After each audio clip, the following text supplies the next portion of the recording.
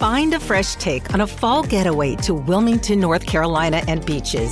Enjoy hiking trails in a state park, fresh seafood with a side of live music, and fall festivals galore. Then live it up along the Riverwalk in Wilmington's historic downtown. With 3 island beaches, Carolina, Curie, and Wrightsville, and a vibrant downtown, you get the best of the Carolina coast all in one place. Plan your fall getaway at WilmingtonandBeachesVacation.com. In the squadron, they called him Bullets, but we call him Greg Kelly. Greg Kelly is on the air on the Red Apple Podcast Network. Hey, there's pizza at work, a bunch of pizza pies. Even I was like, ooh, there's pizza? And everyone's like, got this devilish little treat. Oh, there's pizza. You ever notice that when there's pizza, it's like it's people react like it's some sort of exotic delicacy. It's the most commonplace food in the world. I can basically see 6 pizza places outside. They're all over the place, every corner in New York City almost. And yet we still react like it's some sort of, dirty little special treat. So unusual. It's not, but whatever. What kind of... I do not understand anybody, though, in the world, and I'm not a big pizza snob. There are people in New York City who still get Pizza Hut pizza and Domino's pizza. There does seem something fundamentally wrong with that kind of inclination. That's what you do when you're in Phoenix, not when you're in New York. Oh, and Arizona, we want to congratulate Kari Lake. Can we congratulate her yet? They certainly would if she were a Rhino Republican or a Democrat with these kinds of numbers. She's in the lead by like 2 points. They're still counting, I guess, but there's no way a challenger with the number of votes that are in right now, the percentages. You can't make this up. You can't. What's her name? Corinne Taylor Robson. Very nice person, but Kari Lake is an outright superstar, and it looks to me like she's going to be the next governor of Arizona. Isn't it strange, by the way, to have all these primaries in August? When did we start doing that? They're in September. They're in the fall. New York City is doing the same dirty little trick. This is so that the people in power can choose their voters, not that the voters can choose the people they want to have power. And it's been going on for a long time in New York City. Primary day was always in September. It was like the second Tuesday of the month. Oh, you have Labor Day, then the next Tuesday, and then Wednesday back to school, and then the following Tuesday would be the primary. It was like that for a very, very long time. And then, well, they started switching it, and now it's in June. It actually coincides with the last day of school. Everybody is thinking about other stuff. The media, we have certain patterns, and they're not healthy, but basically, and people, I think, have the same patterns. You really start paying attention to politics in the fall. And to have this in June, that's a dirty trick. To have the primary in August, I think that's also a dirty trick, meant to keep the people out of it to the greatest extent you can. Is the vote on the up and up? Well, no election doesn't have a little bit of fraud. And now I think the whole damn system is more susceptible than ever. These voter drop boxes, give me a break. We don't have that here as far as I know. We better not. Voting. First, you got to vote in person. You vote in person, they got to check your signature, they got to do all this stuff. To just drop it off in not a regular mailbox, but in a special, like, drop your ballots here, isn't that a problem? I mean, mailboxes are metal on purpose so you can't see what's inside. Advertising to the world, inside here are sacred ballots. And I just think that's obviously a problem. You know, even with the security of the mail system, and they've got postal inspectors, they've got the FBI has a unit looking at problems with the mail all the time. They have since the beginning of the FBI. They even have a crime. It's called mail fraud, and they get people on it all the time. Not meaning to say that, you can't trust the mail, but you can also trust that there will be people all the time trying to screw with it, just like there will be people trying to screw with the election. And I think So many of them, so many of those corrupt Democrat officials, they feel like they have the moral green light to do so because of Trump, because he must be stopped, and because the media have said day in and day out for 5 years that this guy is an existential threat to democracy, to civilization, to the planet Earth. So you have normal people, actually, who have fallen prey to the propaganda. You know, I saw a judge in Washington, D.C. She just sentenced some guy who was at the Capitol, didn't hurt anybody, didn't break anything, didn't go inside the Capitol, but he did have a gun on him. And this judge lectured the guy. I am sending you to prison. You are not a patriot. You are a threat to democracy. The police that day, they were the protectors of democracy. You are a scumbag. And, okay, relax, okay? 7+ years in jail for this guy. Meanwhile, you got lawyers out there who bombed New York City police cars who are still free, who are not in jail. That guy's been in jail since January of 2021. It's the stiffest sentence yet. 7 years and 3 months, I think he's going to get. And parole, they don't mess around. And the judge, I was really disturbed. Man, we don't have I don't know what the alternative is, but there's way too much discretion. And there's way too much variance from jurisdiction, federal, state, local. You know, if you get charged with one thing, it depends where you are. Just look at all those rioters here. Months.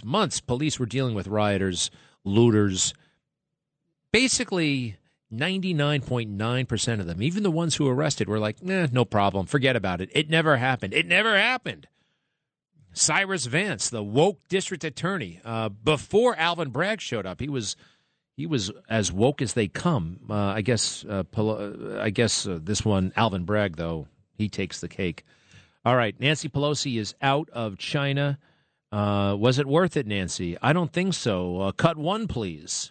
Ahead of the stop, the Chinese government continued to ramp up their warnings, saying it undermines China's sovereignty and security. We hope U.S. officials will clearly understand the importance and sensitivity of the issue and how dangerous it would be if the visit actually happens. The Chinese claim Taiwan as their own, and there are concerns Beijing could use the visit as a pretext to ramp up military action in the area. Wow.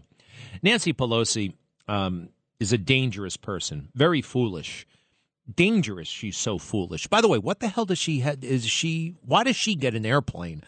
I pointed this out. This is the big scandal of the whole thing. Nancy Pelosi gets an official United States Air Force jet that she can take wherever she wants. She is all over the map. She's kind of, well, listen to this. She's lost it. She's like Joe Biden, cut 5.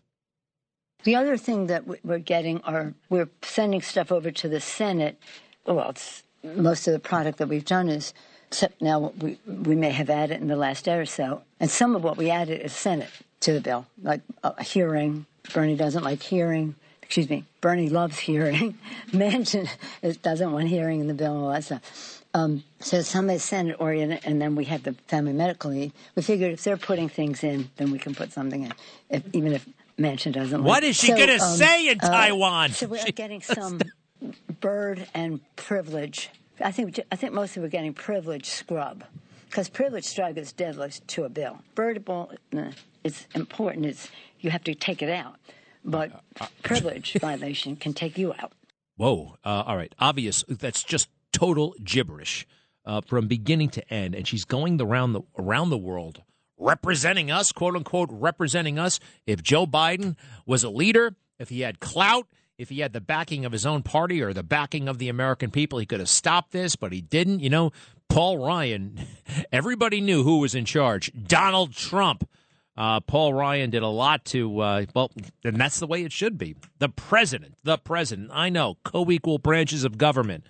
But Nancy Pelosi is not the leader of the legislative branch, okay? She is the Speaker of the House. There is more to it than there's Mitch McConnell, and there's Senator Schumer. There's the Senate. So she's not the leader of 1/3 of our government or anything like that. And I'm sorry, but you got to respect the Chinese in this. I'm on our side. I hate the Chinese Communist Party, but what did we get out of sending that idiot over there? That's you, Nancy, I mean, just to be clear. Who's this? The Chinese ambassador to the U.S.? Oh, boy, he's really mad. Cut 6. China has every right to defend its sovereignty and territorial integrity. We are fully justified to do what we must. The current situation is created purely by the U.S. side. So, of course, it has to bear the responsibilities. All right, so now that Nancy is back, what the hell are they going to do? They're mad. They got more than 1 billion people. They have a very strong military. They're not screwing around with all this woke transgender stuff. You know what their military thinks about? Defeating America. That's what they're consumed with. You know, in so many ways, we, America, the military especially, lost its way when we beat Russia. We beat the Soviet Union.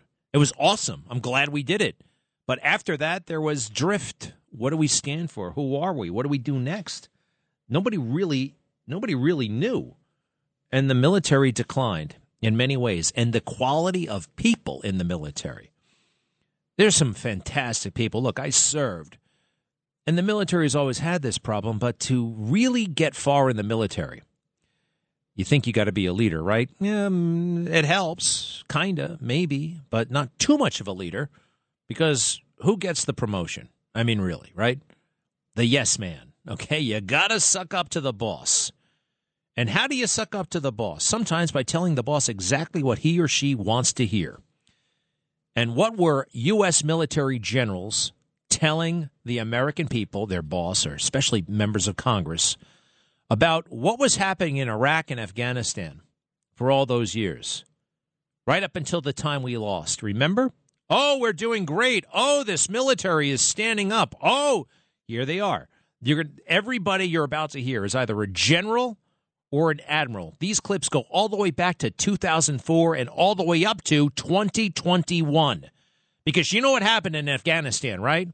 The Afghan military they were swearing to us, they're doing great, they're amazing, they're brave. We're taking the fight to the enemy. Yeah, we're standing down so they can stand up. Well, it was all a bunch of lies. The Afghan military folded in about 6 minutes. And here we go. Thanks a lot, guys. Generals and admirals of the United States military spinning us, lying to us. Cut 40. I think that the development of the Afghan army is on a very good path right now. We've made tremendous strides, incredible progress in the last 20 months. The solid partnership has been the thing that has been really striking for me all around the country. It's fair to ask if we're winning in Afghanistan.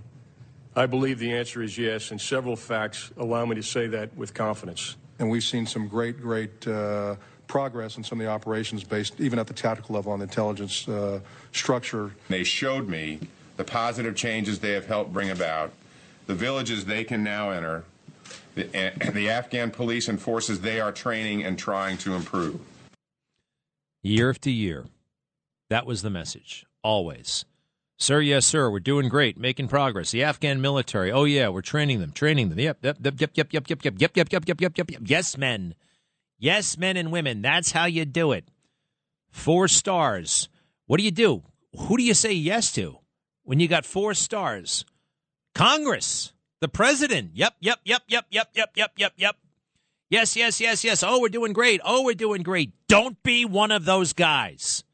Don't ever be one of those pushover wimps. Yeah, they got a lot of medals on their chest. But, and you know, I'm sorry, but some of those guys got those medals just by being kiss asses. Oh, yeah? Yeah. I'm talking about the generals. And there are some good ones. There are some, very few. I'd say 5% of them. 5%. Maybe. Now, when you say yes to your boss, it's not a matter of life and death. With these guys, it is. All right, is Zawahiri really dead, that guy? Is this still news? I'll just point out that, well, listen to this just for a moment. When Joe Biden speaks to Zawahiri, he's not speaking with a whole heck of a lot of passion, is he? Huh? Cut 35.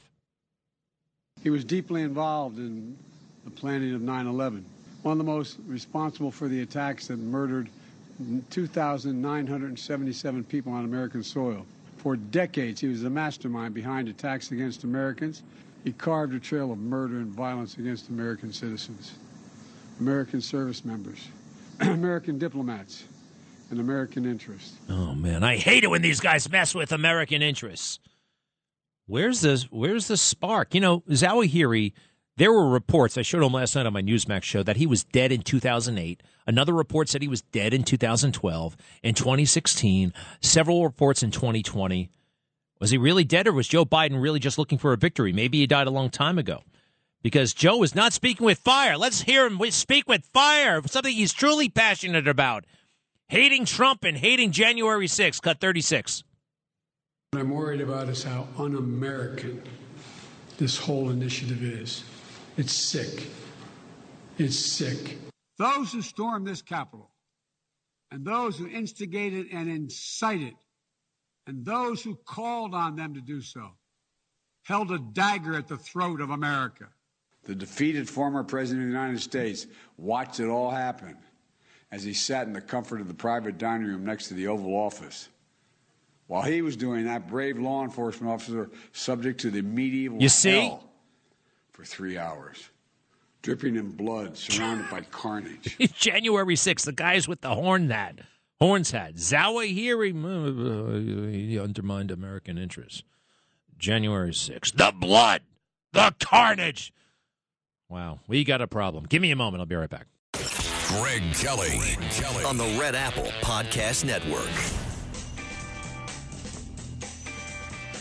Hey, when Joe Biden kills a terrorist, everybody's happy. When Donald Trump killed a terrorist, the fake news tried to say, what a bad thing he did. What a terrible thing he did. The world is less safe with that dead terrorist. I'm not kidding. They said it. I was astonished. I remember something. I was like, wait, why was there pushback? Why are they making this a negative issue for Trump? I barely noticed it when it happened. It was in January of 2020. They took out Soleimani, that crazy Iranian weapons merchant of death. Really bad guy, Soleimani. But somehow, when Trump gave the order to kill the guy when he was at Baghdad airport, everybody tried to say that this was somehow a bad thing. Cut 33, please. Listen to this. Remember, he killed an enemy of America, a guy who had killed Americans, a legitimate target, but they said, no, all wrong. Donald Trump got it all wrong by killing this bad guy. Cut 33. Killing Soleimani would not have stopped an imminent attack any more than, I guess, killing Eisenhower would have stopped D-Day. Was it safer today, or was it safer before Soleimani was killed? Just speaking today in terms of those Americans. It was safer before Soleimani was killed. They don't defend Soleimani, but they also don't think that a president should be an imperial president and just assassinate people whenever he damn well feels like it when there's not an imminent threat. Isn't that kind of wild? I showed it to Bill O'Reilly last night. He was on my show. Great guy. I told Bill that he really did. He changed the world. He changed the world as far as news talk on television. Bill O'Reilly started it, and I think we're all better. I think we're all better. I know I'm better off. I do, and he's made such a contribution. But anyway, listen to how they treat, again, killing a terrorist. That's a good deal. That's a good thing, right? And except if it's Trump. Of course, if it's Biden. I mean, I'm not saying he doesn't deserve it, but let's keep it in check. Cut 31. President Biden scored a key strategic victory after an unmanned drone strike in Afghanistan took out al-Qaeda leader Ayman al-Zawahiri. The Biden administration can point to this as a success story. That is a victory for America, but a victory, of course, led by President Biden and our intelligence community. All right. That's fine. That's how you would think people would react. Oh, wait a second. That last guy, though, that's Hakeem Jeffries. This has got to be, gosh, now this is something they should be making fun of him on the nighttime shows, Jimmy Fallon, all that stuff. He's the guy. The last voice you heard was Hakeem Jeffries, congressman from Brooklyn. And now that we got this al-Qaeda leader gone, we can go back to worrying about the real threat that America faces. Right, Hakeem? Cut 32. The threat right now in this country to the American people are extreme MAGA Republicans. That's the threat. That's the problem. That's the crisis that we confront. Extreme MAGA Republicans. Wow. I guess he's talking about me again. I'm MAGA. I am totally MAGA. I'm not a Republican, but I'm more MAGA than most Republicans, so he must be talking about me. So that brings me back to the whole Zawahiri thing. I think he may have been dead for a long time. Joe Biden needed a victory. Again, when they reported the news that he was dead, I'm like, I know I've heard this before. I'm not. And I looked it up. I found the Brookings Institute said he was dead. The New York Post said he was dead at one point. CBS News said he was dead. And this is from India TV. Cut 30. No, wait. Give me, where is that thing? Where's the one? Cut 29. We start with some breaking news coming in. According to Arab news reports, the chief of al-Qaeda, Ayman al-Zawahiri, has died in Afghanistan. The 69-year-old Egyptian national who was heading al-Qaeda has reportedly died of natural causes. All right, that was in November of 2020. So who did they really kill in Afghanistan? Did they kill anybody? I am not convinced. No DNA evidence. You know, when we got bin Laden, we got his body. And they checked the DNA. And they also they took a picture of him. And they sent that picture right to the White House. They actually showed it to Barack Obama. In a decent moment of his presidency, he didn't have many, he talked about seeing that picture. We'll have that when I come back. Greg Kelly on the Red Apple Podcast Network. Did you hear that commercial about if you're high, you probably shouldn't be driving? Because you do everything different when you're high. You act different. You listen to music differently. You play music differently. I think of a story that I was Nile Rodgers. You know him? He's Chic. He plays the guitar in that Get Lucky song. He's brilliant. Absolutely. He does the song Freak Out. Remember that? And I Want Your Love. The guy's done a million hits. Very talented. He's clean and sober. Has been for decades. One day he performed, and actually it was the next day. And the guy who was running the event said, did you listen to last night? And he's like, no, you got a recording of it? And they're like, yeah, I do, actually. You should hear it. And Nile Rodgers, who was convinced he had a great concert, listens to this. And it's like, wait a second, that's me? It sounded terrible. And to him, at least, I'm sure it was great to the ordinary person, but he realized he wasn't his best when he was drunk or high, so he got clean. And went on to some of the most productive decades of his career. I mean, that guy's got to be 70-plus years old, and he's still putting out hits. Some of these guys, why is it that the Rolling Stones haven't had a hit in decades? Why is it just a small number of years? Now, some musicians can keep that creativity going. I think a lot of them just cash in and they want to party or something like that. I don't know. But good for Nile Rodgers. And let's see. Hey, I was watching, well, how can you miss it? A drag contest on TV. What are they competing to do exactly? I'll say this about all the drag queens I've been seeing lately. They have no talent whatsoever. They just walk up the runway and put their hand on their hip, and everybody goes nuts. They don't do anything, nothing. They don't juggle. They don't play the guitar. They just nothing. They're just sashaying with attitude. This is Miriam Grossman. What the hell is going on? Cut 22, please. We're not saying that these teachers want to have sex with the kids, although that does happen occasionally as well. What we're saying is that they're being groomed, they're being recruited into believing a certain radical worldview that their parents do not agree with. And often the worldview is a dangerous one. For example, the idea that people can transition from one sex to the other. Kids are being taught by some teachers that men can have babies and that boys menstruate. And this is dangerous. This is a dangerous ideology because it's not true. Only women have babies, and we all know that a woman is an adult human female. Yes, we do. It's kind of amazing that that's considered edgy content right there, what you just heard. Imagine if we played that 30 years ago, 10 years ago. Like, well, why the hell would anybody have to go to the trouble of saying that? But that's actually considered kind kind of edgy. Now, the stuff that she's talking about is different from the whole drag queen phase. Drag queens have been around for a long time, but the drag queen story hour going into the 4th grade and gathering the kids around, who would want to do that? I wouldn't want to do that. I got things to do. I'm an adult. Let teachers do that, right? Let teachers teach. The drag queens going in. What? And again, no talent. Oh, speaking of no talent, Eric Adams was out last night. This time he wasn't at it was a block party up in Harlem because it's the, what is it, Take a Bite Out of Crime night, and what was he saying? Cut 26. That our streets belong to our children and our families, and when we come out, we send a strong message that we're not going to surrender our public safety. Wow, just more words. That's all he's got. That's the thing about him. That's all he's got. That, he ties a hell of a tie, and he wears those skinny suits, but that's it. It's going to be a long 3.5 years. We'll see what happens. Ralph is on the phone in Pennsylvania. Ralph, hello. Yeah, how you doing? Good. I'm a retired police officer in New York City. I graduated with your dad in March 1967.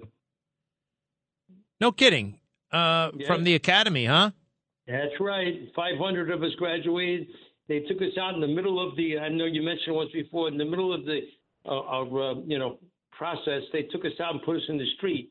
And I just want to say is when we went in the street, we had no vest, we had no helmets, we had a .38 and a nightstick. That was it. But you know something? Not like in Florida when we got shots fired, a man with a gun, we went in. We didn't stop. We didn't hesitate. We went right in. It's gotten really weird lately, right? With this, Cole County for backup. Do this, do that. Right. I mean, just, In 1969, just to let you know, 1969 Martin Luther King riots, we didn't even have helmets. We had to go to the Bedford Armory, and they gave us National Guard helmets to wear. Because no vest, no equipment. We didn't have any equipment at the time. So listen, I remember. You're right. My dad. They took him out of the academy, and you too, to actually handle riots and stuff like that. And you got the year right as well. Do you remember my dad at all specifically? You know what? It was a class of 500, and they were broken into approximately about 40 guys in each class. I was in a Brooklyn class. Your father was from Long Island, Manhattan. Where was he from? At the time, he was living in Queens. Queens. So he was in a group from the Queens group. But we were all in the same academy, but different classes. And they broke it up into Height and Borough. Well, I'm glad you called. He writes about the police academy and his experience in his book Vigilance. And by the way, you may have seen him on stage because he graduated #1 out of all those 500 cadets. He got the Bloomingdale Trophy for overall highest average. And there's an interesting picture of the police commissioner giving him an award, which is a .38 handgun. The trophy was a gun, and he's giving it to him in a box. And you see, the police commissioner and a future police commissioner. Ralph, what'd you do? How long were you in the police department? I was on 20 years. Excellent. What do you do now? Well, you got to be. Right now, I'm retired in Pennsylvania, and what we call personal trainer. Physical fitness, even though I'm 77 years old. Wow. Really? It's funny. At that time, we didn't have any females, and we had a height requirement, and we had a group called TPF, Tactical Patrol Force. And in order to be in that group, you had to be over 6 feet tall. So the average guy was 6'2", 6'3". Whenever there was a riot, those buses pulled up with TPF written on the side. You didn't even have to do anything. When those guys get off the bus with that big nightstick and they were 6'1", 6'2", everybody ran, and you didn't have a problem. No, they did away with it because they said it was too Gestapo-ish.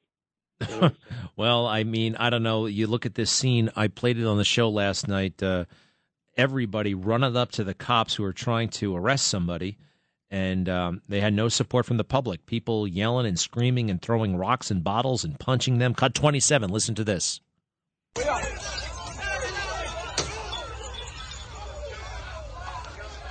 It's all kind of background pandemonium. Now, while this is going on, Eric Adams is coming up with new speed cameras. Thanks a lot. That's really what the people are looking for right now. You're really helping out things, huh? Hey, another thing, when I mentioned this before. Hey, thanks, Ralph. When Bin Laden was shot and killed by SEAL Team 6, well, they took the body out of there. You know that? They buried him at sea. Did you know that? It's kind of interesting. They flew him to an aircraft carrier, and they had a Muslim burial, and they threw him overboard. So he's buried at sea. But they took a picture of him, and they emailed it right to the President of the United States. He was asked about it a day or so later on 60 Minutes, cut 30. Photographs had been taken. Facial analysis indicated that, in fact, it was him. We hadn't yet done DNA testing, but at that point we were 95% sure. Did you see the pictures? Yes. What was your reaction when you saw them? It was him. It was him. Man, I'd love to see those pictures. Huh? I'm sorry, but I would. I like to see the pictures of Zawahiri all dead, but I am not convinced that that was Zawahiri at that compound in Afghanistan. I'm just not. All these reports of him dying of asthma 5 years ago. And all of a sudden, Joe Biden, who's down on his luck president, everything's going wrong. Nancy's in Taiwan. No one's listening to him. Nobody likes him. Nobody respects him. And all of a sudden, they take out this number 2 guy from Al-Qaeda. I'm not sure. I'm not sure at all. Are you? Hey, one other thing regarding China and Taiwan. Why didn't Joe Biden get on the friend and tell the president of China that Nancy's an idiot, don't take her seriously, we'll get through this? After all, Joe is pretty tight with the president of China, remember? Cut 41. I spent more time with Xi Jinping than any world leader has. Over 76 hours, we traveled 17,000 miles. I will note in my comment, I've met more with Xi Jinping than any other world leader has. I was in the Tibetan Plateau with Xi Jinping. I've traveled with him and spent more time with him than any other world leader has in China. All right. What good is that doing anybody if you can't talk the Chinese, out of this panic attack that they're in the middle of because Nancy Pelosi, in all of her wisdom, went to Taiwan, which has infuriated them. But that's where your relationship would come into play, don't you think? Maybe just a little bit. No. The only thing that happened when Joe Biden was getting to know President Xi was getting to know Joe Biden, sizing him up, seeing all of his vulnerabilities and limitations. And there are many. He is vulnerable. He is limited intellectually, physically. And, oh, by the way, he's totally compromised. China, if I know all about Hunter Biden going on Air Force Two to China with then Vice President Biden, his father, and meeting Mr. Lee at that hotel in Shanghai and having his father, the Vice President of the United States, come to the lobby to have a coffee with this individual, that just doesn't happen, okay? These things, money. It's about money. 10% for the big guy. Joe Biden set up an office, the office of Joe Biden, all right? It did pretty well, did very well, actually, when he was a senator. Then it did amazingly well when he was a vice president. Then it did even better, actually, when he was ex-vice president, but then it took a hit, started to decline. And then back in business. Kinda. It's different now. There is a lot of scrutiny. There is a lot of heat. That's why he went into the painting business all of a sudden. Juan in Raleigh, North Carolina. Hi, Juan. Hey, Greg. How you doing? Fine. What's up? Well, first of all, Biden had about as much to do with killing Zawahiri as I did. But let's assume that he did have a role in it. If he gets all the credit for offing Zawahiri because of his close involvement, doesn't he have to take the blame for French frying that entire family during the evacuation of Afghanistan? I mean, if he's the guy driving the drone with the joystick and, putting the sights on target and giving the orders, I mean, he flamed them out too, didn't he? Yeah, that you make a good point. Let's not say French frying the family, though, okay? Like, gee whiz, Juan. But you know what? You take the credit, you got to take the blame as well. And that was horrendously botched, Juan. I keep reminding people on my show. I keep showing the footage of all. Remember the chaos on the runway? He's responsible for all that stuff. Anyway, good point, Juan. Anything else going on down there? No, it's hot. My AC's out. Damn, that is tough. Sorry about that. Well, all right. Hey, it's a first world problem. People in the third world have air conditioning too. It's in the, I've been all over the world, air conditioning. I was thinking about this the other day. How did they do it in the revolutionary times, in the 1700s? You know how hot it's been in New York. What was it like when there was no respite from that? Thank God we're alive now, Thanks, Juan. And, give me a break. I'll be right back. Shipping can make or break a sale, so optimize how you ship your orders with ShipStation. They make it easy to automate and manage orders no matter how big your business grows. And they might even be able to help reduce shipping and warehouse costs. So optimize and keep up your momentum for growth with ShipStation. Sign up for your free 60-day trial now at ShipStation.com and use the code POD. That's ShipStation.com with the code POD. Greg Kelly on the Red Apple Podcast Network. Hey, I'm over The Offer on Paramount TV. I was really into it. Last night I watched 2 episodes, and I'm like, you know what? Enough of this stuff. It's very repetitive. It's gotten tedious. Every episode's the same thing. It's just a new problem.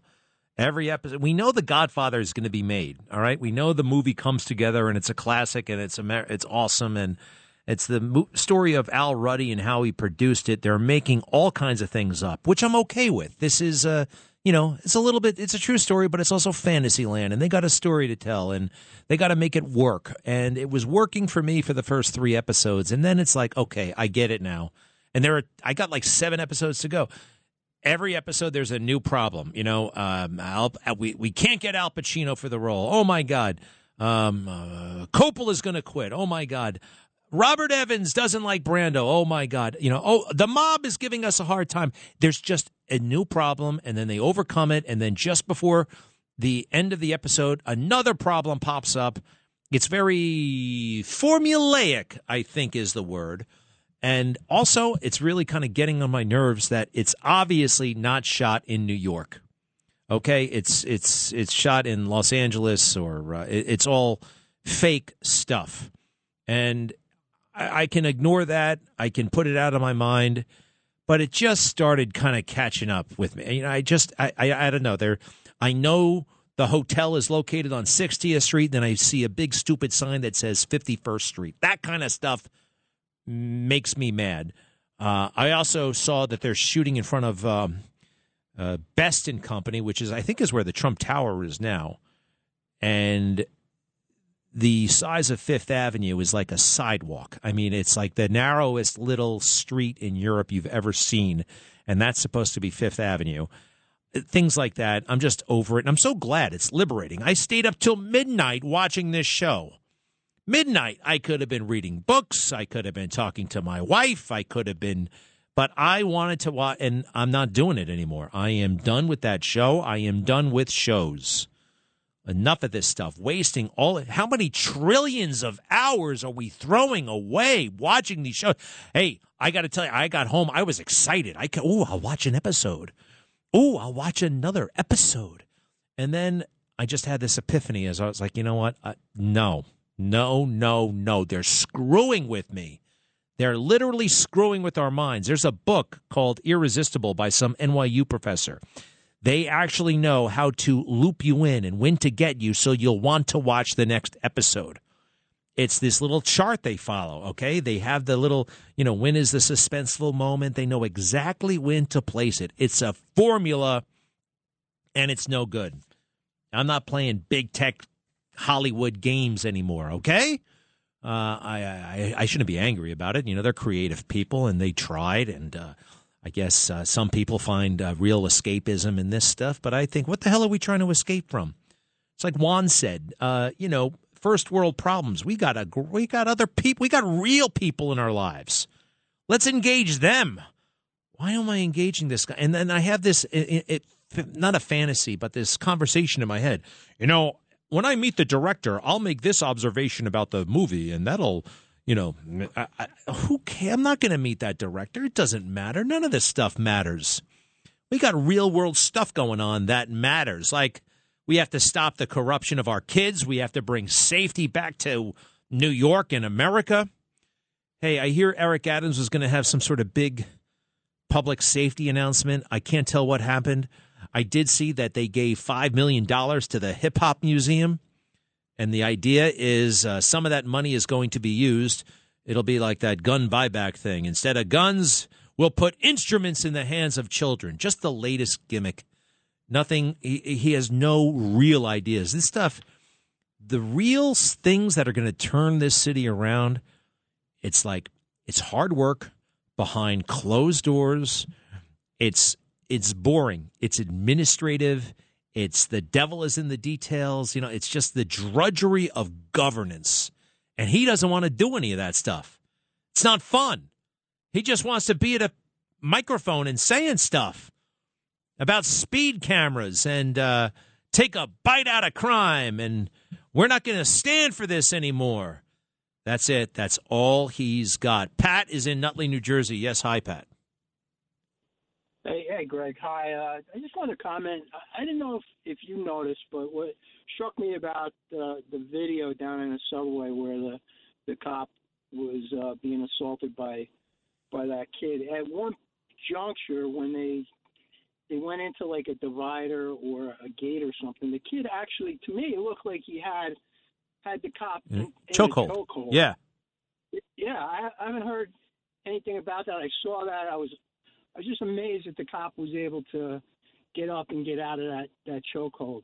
I was really scared for him, and that these kids on the street are willing to do that to the police officers is unbelievable. To the police, yeah, a chokehold. That's where the overreaction to George Floyd, Eric Garner, that's where it's brought us. Now the criminals are putting cops in chokeholds, and somehow the sympathy for a lot of people is with the criminals somehow. Did you see the video of the parade? They're all cheering on, and they're deriding the cops. They're cheering each other on as they're throwing rocks and bottles at the cop. Hey, something else about that, because we've been hearing how systemically racist we are. Something else I noticed about that cop getting beat up, he happened to be black. And that's what a lot of white liberals don't understand, have never understood about the police department, who comprises the police, where they come from, who they actually are. The police have been a haven of racial harmony for a very, very, very long time. I remember as a kid, what was that guy's name? I went to special operations. I got a ride on a motorcycle. You can't do this anymore. I must have been 5 years old. My dad's buddy was this great guy, happened to be black. It was just, we didn't make a big deal out of it. It was understood. Now, I'm really benefited from, I realize, in part, growing up in Baldwin before I moved to Garden City, and also Sesame Street. Damn, Sesame Street was a good show. Who remembers Gordon and Bob, the coolest guys in the world? Gordon, the cool black guy, and Bob, the white guy, kind of cool too. Not as cool as Gordon, though. Gordon had an apartment in the city. And but anyway, we put ourselves in this artificial position. We are so much better than what the media are saying about us. Hey, did you notice how much blood was in that footage as well? If you look closely, you can see the guy's face is all bloody. It was, it was something to see. All right, Pat, thank you. What? I just wanted to say, too, the other officers down there as well were all officers of color, and the one female officer, she was battling with the female that was jumping in and punching the other cop as well. So it's very interesting. It's one of the reasons why the video was not bigger. I mean, it was kind of big, but it wasn't exactly a viral video because they couldn't put their horrible racial spin on it. Know what I mean? So that doesn't go with their narrative. Anyway, Pat, thank you. Thank you. Oh, it's almost 2 o'clock. Quick reset. Be right back.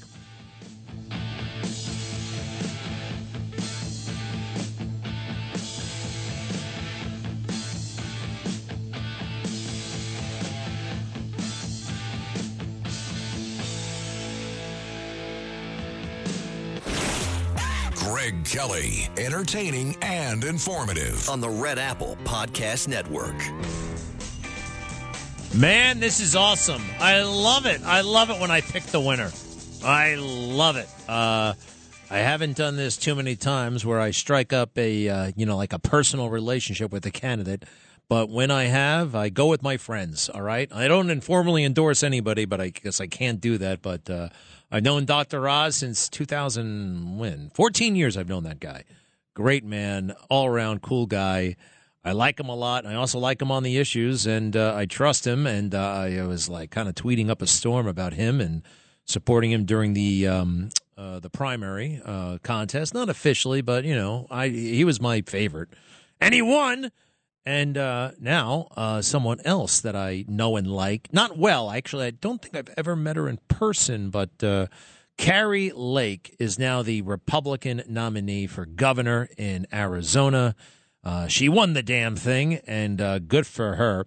Former newscaster for a Fox affiliate in Phoenix. She was very well known throughout the state, kind of like the Rosanna Scotto of Arizona. And she took the plunge, the big plunge into politics, and turned out to be an incredible, just natural at it. I mean, more than a natural, just like super talented, superhuman. The way she presents and her convictions, and I think she's right on the issues. And anyway, she won, and this is a big deal, bigger than I even realized. I mean, all the money, all the establishment, they were all against her. The John McCain establishment, I think she was outspent significantly. She was up against a billionaire, and it's just great. The fake news doesn't like her. That's another reason to like her. Do we have this Vaughn Hilliard guy? Okay, here's a fake news. Even on her victory night, they're busting her chops. Listen to this. Your Honor, contending that there's irregularities and there is fraud in this election, at what point does Kari Lake stop and say, am I undermining Americans' faith in our elections? I can't hear a damn thing. You Sorry. Laid out any fraud or irregularities. But what fraud is there, Kari? What fraud is there? This is serious. You want to make this about you? No, this is about Arizona voters and their faith in this election. The last person on this planet Earth I would tell about what racist members is you. All right, I can't really hear what the hell's going on. And yet you're not reporting it to authorities. Oh my God, Vaughn Hilliard, oh my God. Your Honor, contending that there's irregularities and there is fraud in this election. At what point does Kari Lake All right, stop? it's looping now. It's looping now. Faith in our democracy. They're trying to make it a crime, literally, to say, hey, we may have a problem here with our elections. Maybe it's not such a great idea to have a box on the corner that says, put your ballots here, and have it unguarded 24 hours a day. Anybody can walk up to it and do whatever the hell they want to it. It's, is it anti-American to talk about mail fraud? No. Would you put something super, super duper sensitive in the mail? Maybe. I mean, if it were extremely valuable, you'll have to, maybe insurance, maybe this, that, and the other thing. Or maybe it's so sensitive, you hand deliver it. You can't even trust it to the post office, right? People make that choice all the time. We've got postal inspectors because we know people are always messing with the mail. Taking precautions, raising questions about, well, you don't have to raise questions about it. It happens all the time. Every single day, someone's charged with mail fraud. Voter fraud, ooh, be careful. There's no evidence. How dare you undermine our faith in our democracy? I'm not undermining faith in any. Democracy is great. There are some people who will screw around with it. Vaughn, man, that guy. He said he interviewed like 12 people that Kari Lake knew, and only one would go on the record. Guess who it was? Her former HR director. The HR person, human resources. And the worst thing, and she did not like, it looked like, at least for the interview, she didn't like Kari, but what could she say? She said, Kari wants what Kari wants. Kari wants what Kari wants. That was the big bombshell. I mean, doesn't that apply to everybody in the world? I mean, I know they're trying to make it sound like she's pushy or, her way or the highway, whatever. That's life. You got to be a little bit pushy. But Kari wants what Kari wants. Greg wants what Greg wants. Kevin wants what Kevin wants. That's fine. So they were out to get her. She won. She triumphed, and that's a beautiful thing. And this is the way democracy is actually supposed to work. She was a newcomer to politics, 27 years. She was a broadcast journalist. That's great. She had expertise and accomplishment in a field apart from politics. That's what our founding fathers wanted, okay? You could be a candlestick maker. You're good at it. Okay. You got the bandwidth, you got the time, you got a little bit of cushion. Now run for something. No, so many people have run for something as a way to get the cushion. And it's really not supposed to be that way. It's not supposed to be like, what's that guy's name again? He used to be fat. Now he's still fat, but smaller. What is his name? Jerry Nadler. He's been a congressman since, when? The late 80s, the early 90s. And it's starting to show, by the way. Where is this? He doesn't know where he is in a debate. Cut 49, please. This is Jerry Nadler, who's up against Carolyn Maloney and about 15 other candidates because of redistricting. Cut 49, please. I am leading the fight to stop this, and I have passed the 2 impeachments. In leading this, I've impeached Bush twice. I've passed the strongest, and on other subjects, I've passed the strongest gun control legislation in 30 years. I've passed the Respect for Marriage Act to codify the right of marriage equality, whatever the Supreme Court says. And I've passed the assault weapons ban. So I hope the voters of the on August 23rd will vote for me so I can continue working for them. Wow. Continue work. And all these results, right? Since 1992, all the things he's done to fight gun violence, right? It's really worked, huh? What else? Marriage. What was he stuttering about? Did he impeach twice? Bush? Is that what he said? He's a mess. He's a mess. 30 years in government. This is what you get. All right? Bragging about irrelevant, ineffectual garbage. That's what you get. We want citizens. Now, it helps when you get some name recognition. You know what? You have to make a contribution in your chosen field and then go into politics. Then you might have something to offer the people, or at least you've got a bit of cushion, okay? It makes you less bribable.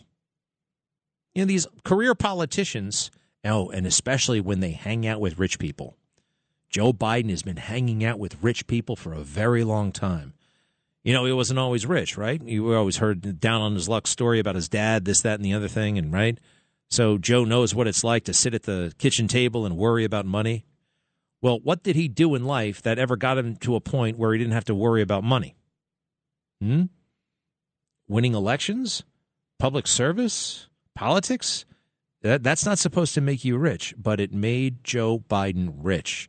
And his son, rich, and his brothers, rich, and his sister, rich. Nobody ever talks about his sister, Valerie Biden. You know, she's run all of Joe Biden's elections, including when he ran for president in 2008. Disastrous run for president, 2008. Although a lucky break for him in some ways that he lost then. I'll get back to why it was lucky that he lost in 2008. I'm developing something on that. What else do we have here? So Eric Adams has made this announcement. Guess what it is? He is just once again wailing about bail reform, and Albany needs to do this. Dude, you got 50,000 guys. You've got leeway as the mayor of the city of New York. You do. You're not a lobbyist, okay? We already have plenty of those. You are the mayor. Figure it out. Do something. He can't. Doesn't know how. This is what he knows. It's incredible. All he's been, other than a bad cop, and Curtis Sliwa. By the way, Curtis is amazing. It's really great. You know, the other day I realized this is such a cool place to be. Rudy Giuliani right down the hall. On the other end of the hall, Curtis Sliwa. I remember watching TV when I was in 4th grade, seeing Curtis Sliwa on the news. I remember being in 9th grade, seeing the U.S. attorney, the new U.S. attorney, Rudy Giuliani. There had not been a prosecutor or a person of that stature, almost a myth, like almost a legend, even when he was 43 years old. He was like Elliot Ness. And now he's here. We're right here. It's a real gift to be working with these guys. Hey, everything's smoothed over. I know we got into it a little bit about the squeegee guys, but I think the conversation got a little bit carried away. Rudy Giuliani, yesterday I gave him a grade as mayor. I said 93%. I have to revise my grade. I would give him a 97%.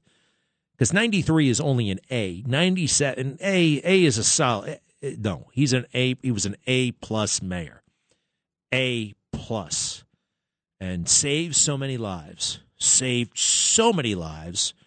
Especially people of color. I could also say the same, by the way, in terms of lives saved. Mike Bloomberg and Ray Kelly, so proud of him and what they did with fewer cops. Okay, and the constant threat of a terror attack. There was no terrorism in New York City for 12 years. Nobody talks about this because the fake news, they don't really have the ability to connect the dots. But there were about a half dozen successful terror attacks under Bill de Blasio in this city. Well, wait a second. I don't remember. Oh, yeah, of course you don't remember. Everybody's brain is different now. We're walking around with these phones. If it didn't happen 8 seconds ago, we don't care. We don't remember. And I put myself in this category. It was October of 2017. And the day before, a horrible terror attack on the West Side Highway. Remember that truck that mowed down the bikers? And a crazy Islamic extremist was in the truck and mowed them down, killed them. A lot of them were from Argentina. I think like 8 to 10 people were killed. Well, I was there the day before, running down the West Side Highway there, that path. 3 days later, I was back. That's where I used to run. And I had forgotten about it. Oh, yeah, this is where it happened. I saw some.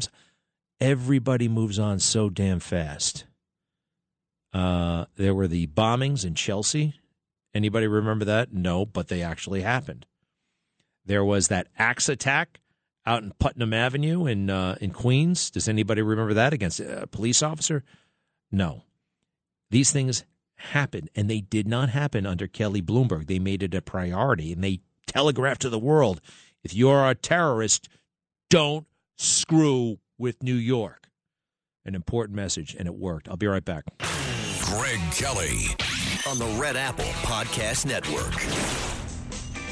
Speaking of obesity, I am working on my issue, but I need help a little bit from you guys, if you don't mind. Number one, no more bananas. Can we work on the banana situation? Do we really need bananas in the workplace? I can avoid pizza.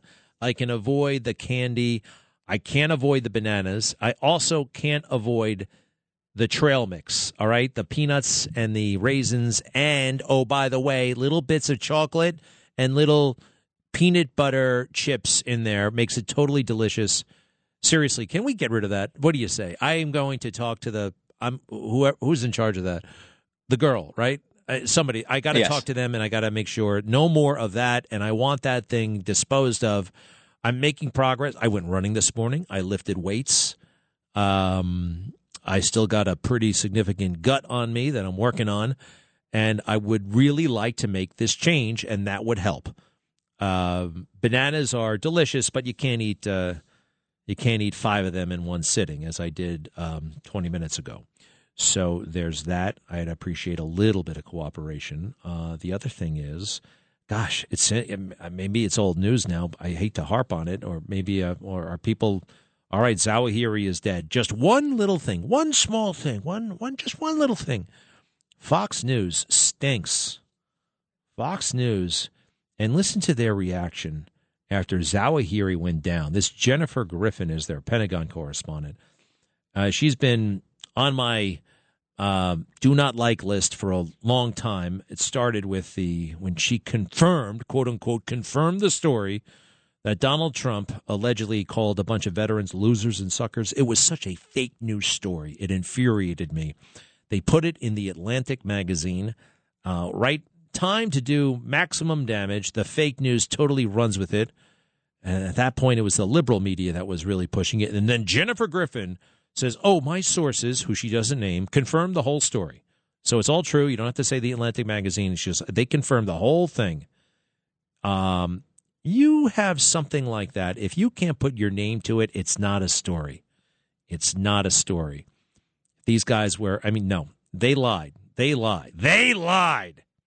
And she helped them. Fox News. That big act that they like, country music and all that stuff. You ever see that little country music plaza thing they have? Oh, yeah, we're just folks. We just love this stuff. No, they don't. They're faking it, every single one of them. All right, now where is this Jennifer Griffin thing? Oh, yeah, here we go. Is this an appropriate reaction to the death of someone who helped plan the 9/11 attacks? 3,000 people died, 3,000? Cut 43. Remember, Zawahi was one of the most educated Egyptians. He came from a very educated Egyptian family. His grandfather was the president of Cairo University, started the first university in Saudi Arabia. He himself was a doctor. He went out to Afghanistan to treat Afghan refugees. His life and how he went from such an educated doctor to the world's leading terrorist is really an extraordinary story, but also an extraordinary intelligence coup for the CIA, who led this mission and pieced this together with extraordinary, exquisite intelligence. Exquisite intelligence. 21 years later, how exquisite can it be? I'm sorry. 21 years later. And oh, by the way, he may have died 2 years ago of asthma-related complications. Exquisite. Who cares if he's a doctor? Oh, she was like, did you hear the admiration in her voice? There's like admiration. Wait, did you? What, is he a doctor, a PhD, or an MD? What? Remember, Zawahi was one of the most educated Egyptians. He came from a very educated Egyptian family. His grandfather was the president of Cairo University. Bin Laden's dad was a billionaire. Who cares? The admiration. Hey, it's one thing to list the facts, but it's another thing to be blown away by that. I think she was somehow impressed that the guy, I'm sorry, how many is a doctor from Egypt? Just like my doc. Who cares? Say it as a fact and then move on. She's enamored with it. I wonder. It makes me think. Oh, this is apropos nothing, but I think it's really one of the worst and therefore greatest fake news moments of all time. A white woman in St. Louis. I'm going to make a feature of this on my Newsmax show. 10 o'clock, by the way. A white woman. They've been trying to bully folks into voting a certain way, especially white women, actually. They've been calling out white women as a group, punishing them for supporting Trump in 2016. And when they do that, I'm talking to you white women. Tiffany Cross does that. Stephanie Ruhle does that. They badger white women. And now they even have a word for it. Karen. You're a Karen, which is a beautiful name. For them to use it, it's an entitled white woman. And here's a woman who just, these women, it used to be praised, right? Standing up for your rights, not being pushed around, being assertive, right? No. Don't do that if you're a white woman. No. You should not be any of those things. You need to listen and stand back. Huh? All right, so here's a white lady. I don't know her name. She's in St. Louis. She lives in a building, like a condominium or an apartment complex, and she has a little key fob to get in. And there's some guy she doesn't recognize who wants to go in behind her. This is how a lot of women get raped, by the way. This is how a lot of burglaries happen, how a lot of people get murdered. You're supposed to have your own key. I've been in a situation where, somebody didn't recognize me and I didn't have a key. It's happened to me. And it happened to this guy, some guy. But here's the rub, all right? Here's the thing. She's white, and the guy who feels offended because he doesn't have a key is black. So there's a dispute. The guy takes out his phone, of course, because why try to settle something in the moment when you can let the internet do it for you? Go viral, show somebody's face, put it online, and let the mob do its work, huh? And let the mainstream media parachute in. David Muir, as we go to break, you got to hear this because it's absolutely surreal. This is National News, the #1 news program in the world. Cut 42. The confrontation caught on video, a white woman blocking a black tenant from entering their apartment building, demanding proof that he lives there. Wow. What a story, huh? 2 people get into a dispute in a vestibule in St. Louis, and it's the #1 story in the news. Give me a moment. I'll be right back with a special guest. How do you make a vacation last? How do you hold on to the joy, the clarity, the calm? Easy. You go to Aruba. You'll spend your time relaxing on cool, white, sandy beaches and floating in healing blue water. You'll meet locals brimming with gratitude for an island that redefines what a paradise can be. You won't just feel great, you'll feel relaxed, renewed, and ready for life. That's the Aruba effect. Plan your trip at Aruba.com.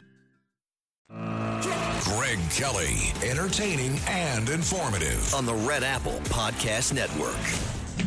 Hey, we've been having supply chain issues like crazy.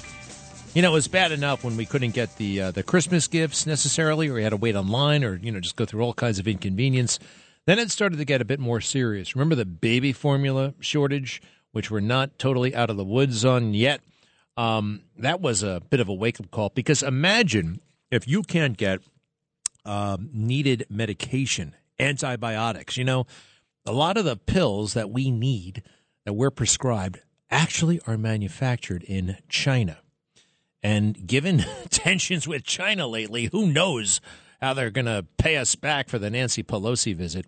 It's something to think about. Supply chain issues, should they affect the pharmaceutical industry, could be deadly. Now, there is something that you can get that will prepare you for such an eventuality, and I think it's going to happen. It's called the Jase case, Jase case. It's from Jase Medical. It's a brilliant setup, and this is Dr. Sean Rowland, MD. He is the founder and CEO of Jase Medical. Doctor, welcome to the show. How are you? I'm well, thank you. Thanks for having me. You bet. Hey, doctors, I'm always impressed. #1, tell us a little bit about yourself. Where are you from? Sure. Well, so I'm a family medicine physician. I practice medicine in Utah.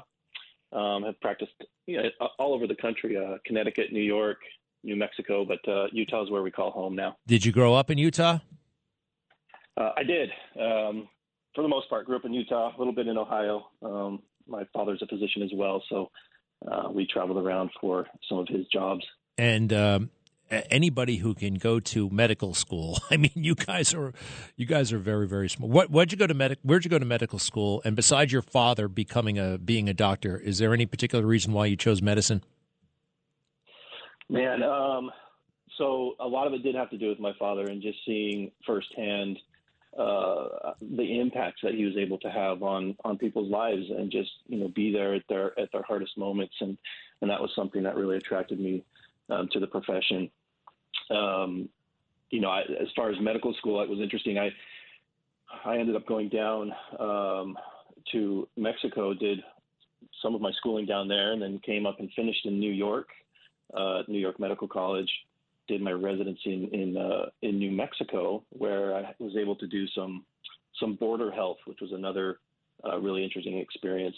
And actually being down in Mexico as well was very interesting to see other health systems and how they were run. And I think we hear these days some disparaging maybe comments made about the U.S. health system, and it's definitely far from perfect, but having experienced other health systems around the world, I would definitely prefer to be in a hospital in the States. Yeah, given the choice. Well, Dr. Rowland, we're grateful for what you came up with, because this is brilliant and it's really timely.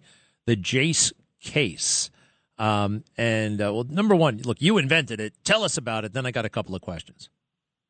Sure. Well, you kind of hit on it. I'll try and just do just a real quick, just in the interest of time.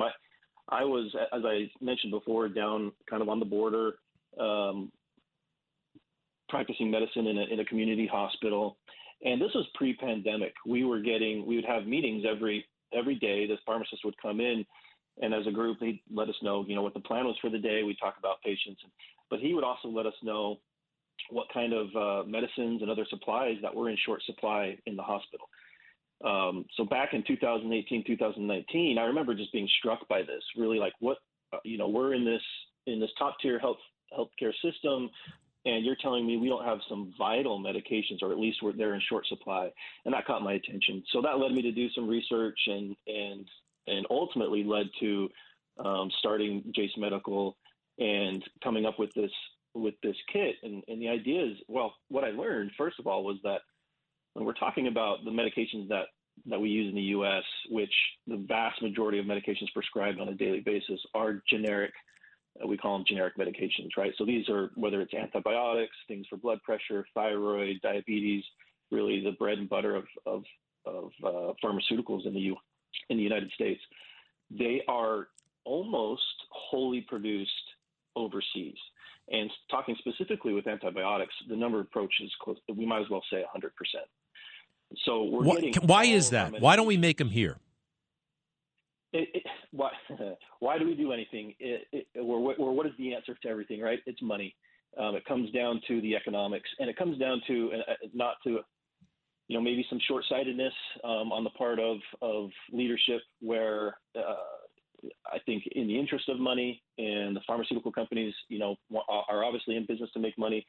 These generic medications don't have patents. There's not a lot of money to be made.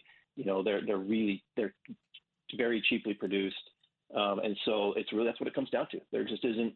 It's not a financially viable model, and the only way to do it would probably be to have some government subsidized manufacturing here in the U.S. As a means of really to protect our national security. Because when you think about how dependent we are, you mentioned in the lead-in here our current relationship with China, and I mean that's where most of these medications are coming from. Yeah. So people learn that our government maintains these massive stockpiles of medications in the event of emergencies, and specifically for our armed forces. And there's certain medications that are vital for things like BioTer. So it's just crazy to think we have stockpiles of medications that we're going to give to our soldiers in the event of a BioTer attack that are all made from China. And it's just it's kind of crazy. And I don't trust them anymore. I don't trust the communists of China. I just don't. And they could be, who knows what they could do to some of this medication. I'm serious. But look, that's possibly another show. In the meantime, we can get this this Jase case. And one thing about this, so this is medications that you can you'll have just in case in storage for yourself if there should be a supply chain issue or some sort of global emergency where it will be difficult to get the medications. But let me ask you this: what about the? That's essentially it, right?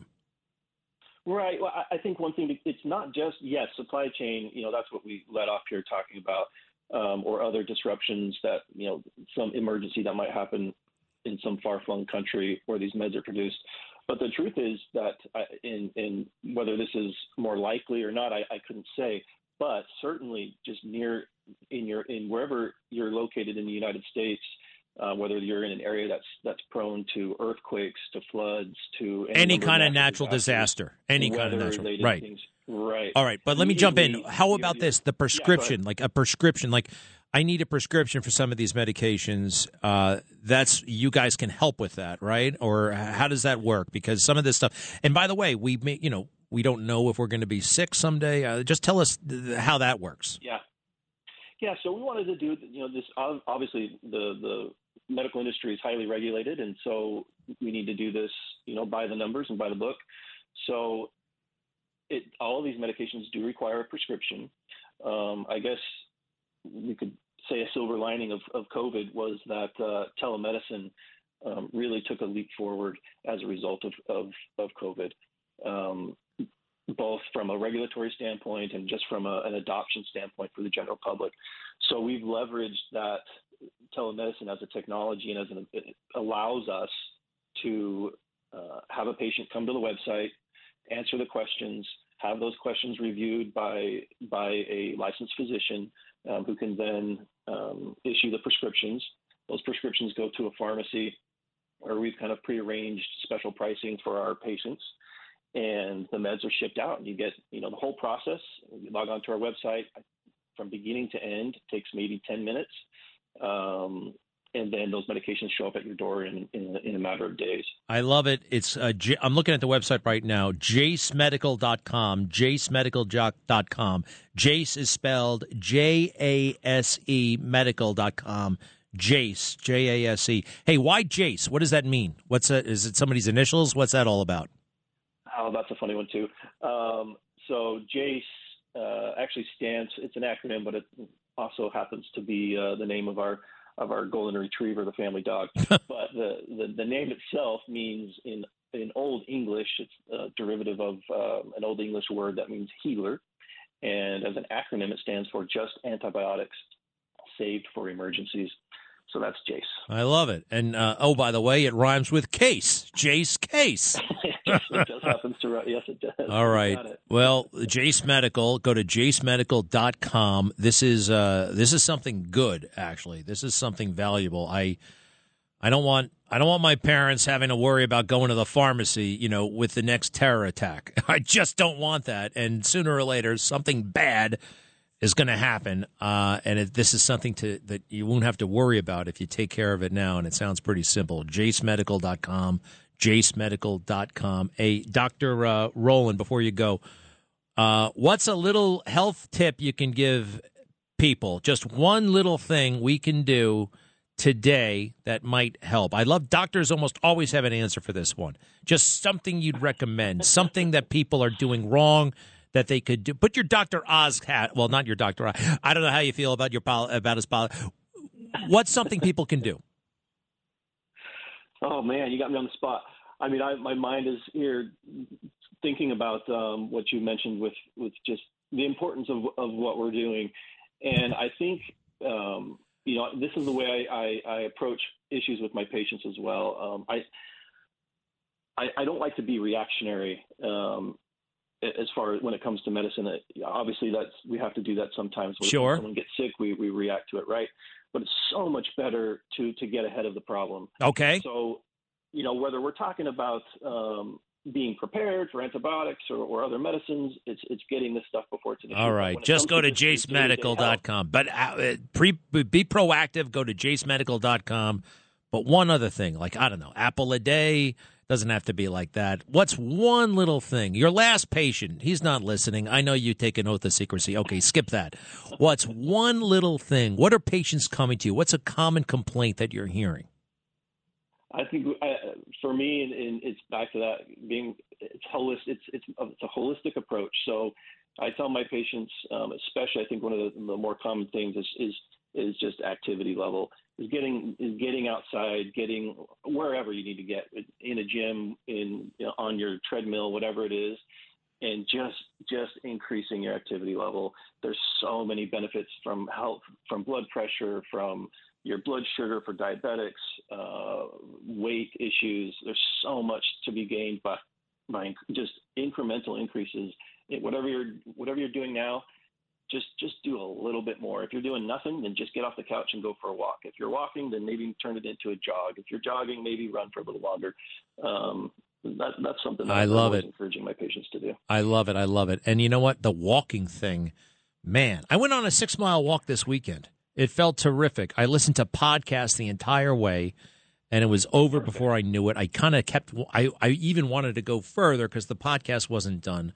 So anyway, great stuff. You're on it. Thank you, Doctor. Dr. Sean Rowland from Utah. The service, go to jacemedical.com, Jase medical.com, jacemedical.com. Dr. Rowland, thanks for being with us. Thanks so much. Thanks for having me. All right. Appreciate it. You bet. Hey, actually, before we go, Jason has been standing by. Jason. He's been on the phone for. Are you? Where are you? Jason. Damn it, he put us on hold. Yes, you're on the air. Hello? I just wanted to find out, what do you want to say about the Egyptian terrorist? That you seem to be, you were complaining about, they were talking about his education. Yes. As part of the story. It seemed very reverential to me. It seemed over the top. She was like overly impressed that a terrorist had an education. All kinds of terrorists. Hey, one of the most notorious serial killers in the history of the world, Bundy. He was a lawyer. We've had doctors who have been serious. I mean, they're all kinds. So I don't know why she was so impressed by that, Jason. Well, I mean, because it's interesting part of the story to become a terrorist. At one point, you were the most educated person in your, I guess, family, whatever, and then you become a terrorist. So No. I think she was overdoing it. It's one thing to mention it. No. There was an element of admiration, Jason, that I was getting. And also, I'm sorry, I don't think that the well, let's see her again. Where is this girl? Where is she? Jennifer Griffin. Where was that? Cut 43. Listen to Jason. Stand by. I want to play it again. Cut 43. Remember, Zawahi was one of the most educated Egyptians. He came from a very educated Egyptian family. His grandfather was the president of Cairo University, started the first university in Saudi Arabia. He himself was a doctor. He went out to Afghanistan to treat Afghan refugees. His life and how he went from such an educated doctor to the world's leading terrorist is really an extraordinary story, but also an extraordinary intelligence coup for the CIA, who led this mission and pieced this together with extraordinary, exquisite intelligence. Jason, I'm sorry. It was like 3 too many extraordinaries for me.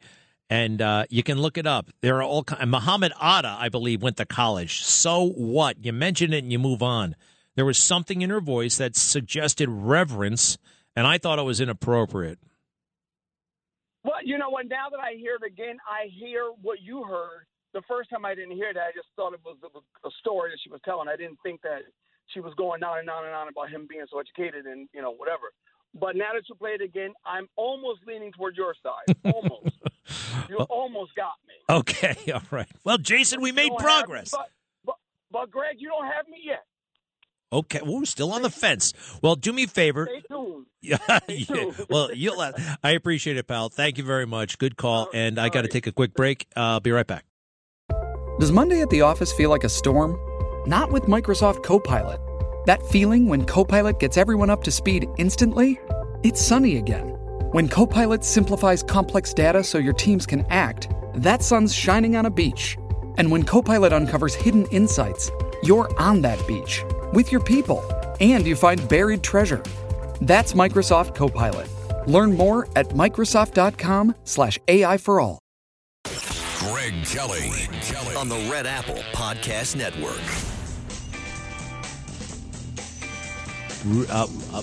Where are you going? My wife just came in with a juicy piece of gossip. The neighbor did what? Oh, gosh. All right. Oh, well. Man, she's so busy sometimes. She just gave me a juicy, but only half the story.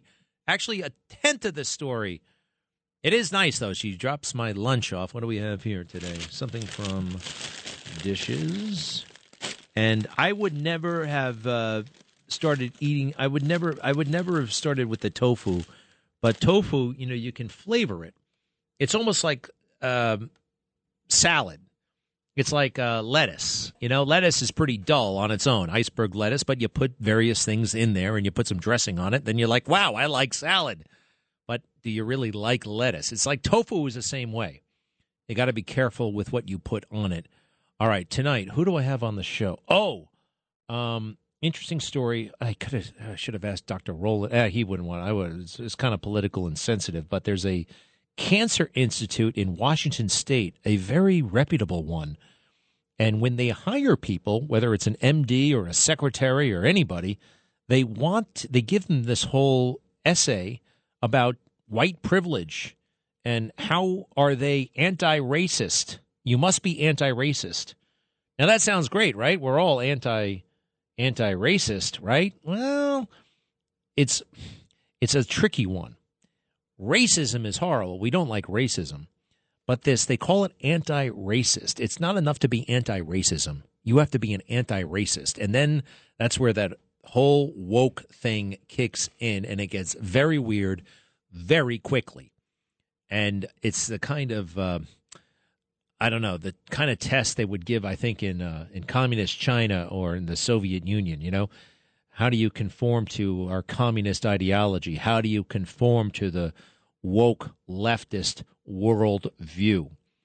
It's not enough to be against racism. Everybody's against racism. Any decent person. It's the kind of thing you don't ask, quite frankly. It's just an insulting question.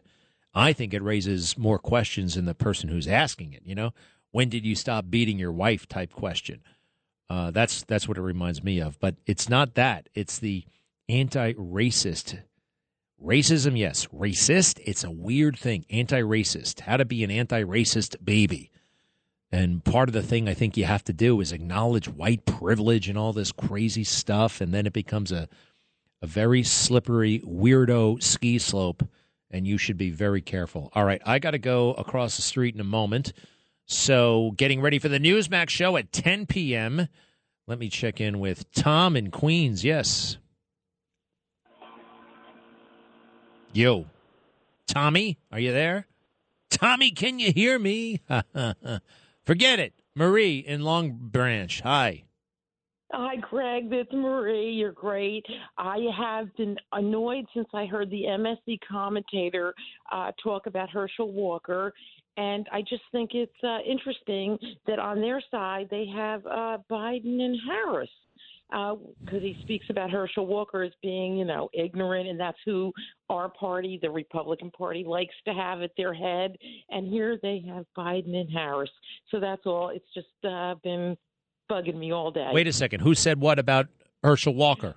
An MSNBC commentator talked about Herschel Walker and said the reason he's being supported by the conservatives or Republicans is because he's ignorant, and that's who the Republicans like to put up. Sounds like a Joe Scarborough. Sounds like a Joe Scarborough thing to say. Probably on his show, but it wasn't him. It was not him. It was a black commentator. Michael Steele? I don't think it was Michael Steele either. I know who Michael Steele is, and it wasn't him. I know who it was. I know his name. It was Claude. He had eyeglasses on, and his name is Claude. He's a professor from Princeton. Was it him? Just glanced at it. I only heard what he said. All right. Well, you can't be in a bad mood all day long because you heard something nasty on MSNBC. I know, but I thought I'd call you about it, and it occurred to me that they have Biden and Harris running their side of the ticket, so they're going to they should not be talking about anybody else's ignorance. Exactly, and I don't think Herschel Walker's ignorant. Maybe he doesn't speak the same way as everybody, but, this guy just blasted him and just made it sound terrible. It's a form of classism, by the way, classism. And the elites and their Ivy League degrees and their New Yorker magazine, they play this game. To be in this club, you have to speak this way, and those days are over. That's gone. And the founding fathers actually wanted regular people. I do believe this. Yes, there is a strain of elitism with them as well, and at times they were afraid of the masses. I think that's one of the reasons why they have the Electoral College, actually. But they did not envision this permanent governing class, this swamp. You go to Congress when you're 29 and you're still there when you're 70, like Jerry Nadler. There's a lot to be said for a stellar achievement in a field and then contributing and then giving back. I like Herschel Walker. I'm anxious to see what happens. Marie, thank you. Russ, Gail, the rest, Rachel, April, I'll talk to you guys later. Tonight, Newsmax will take on that crazy cancer institute in the Pacific Northwest and some other good stuff. Congratulations to Kari Lake, hopefully the next governor of Arizona. I'll see you soon. All the best.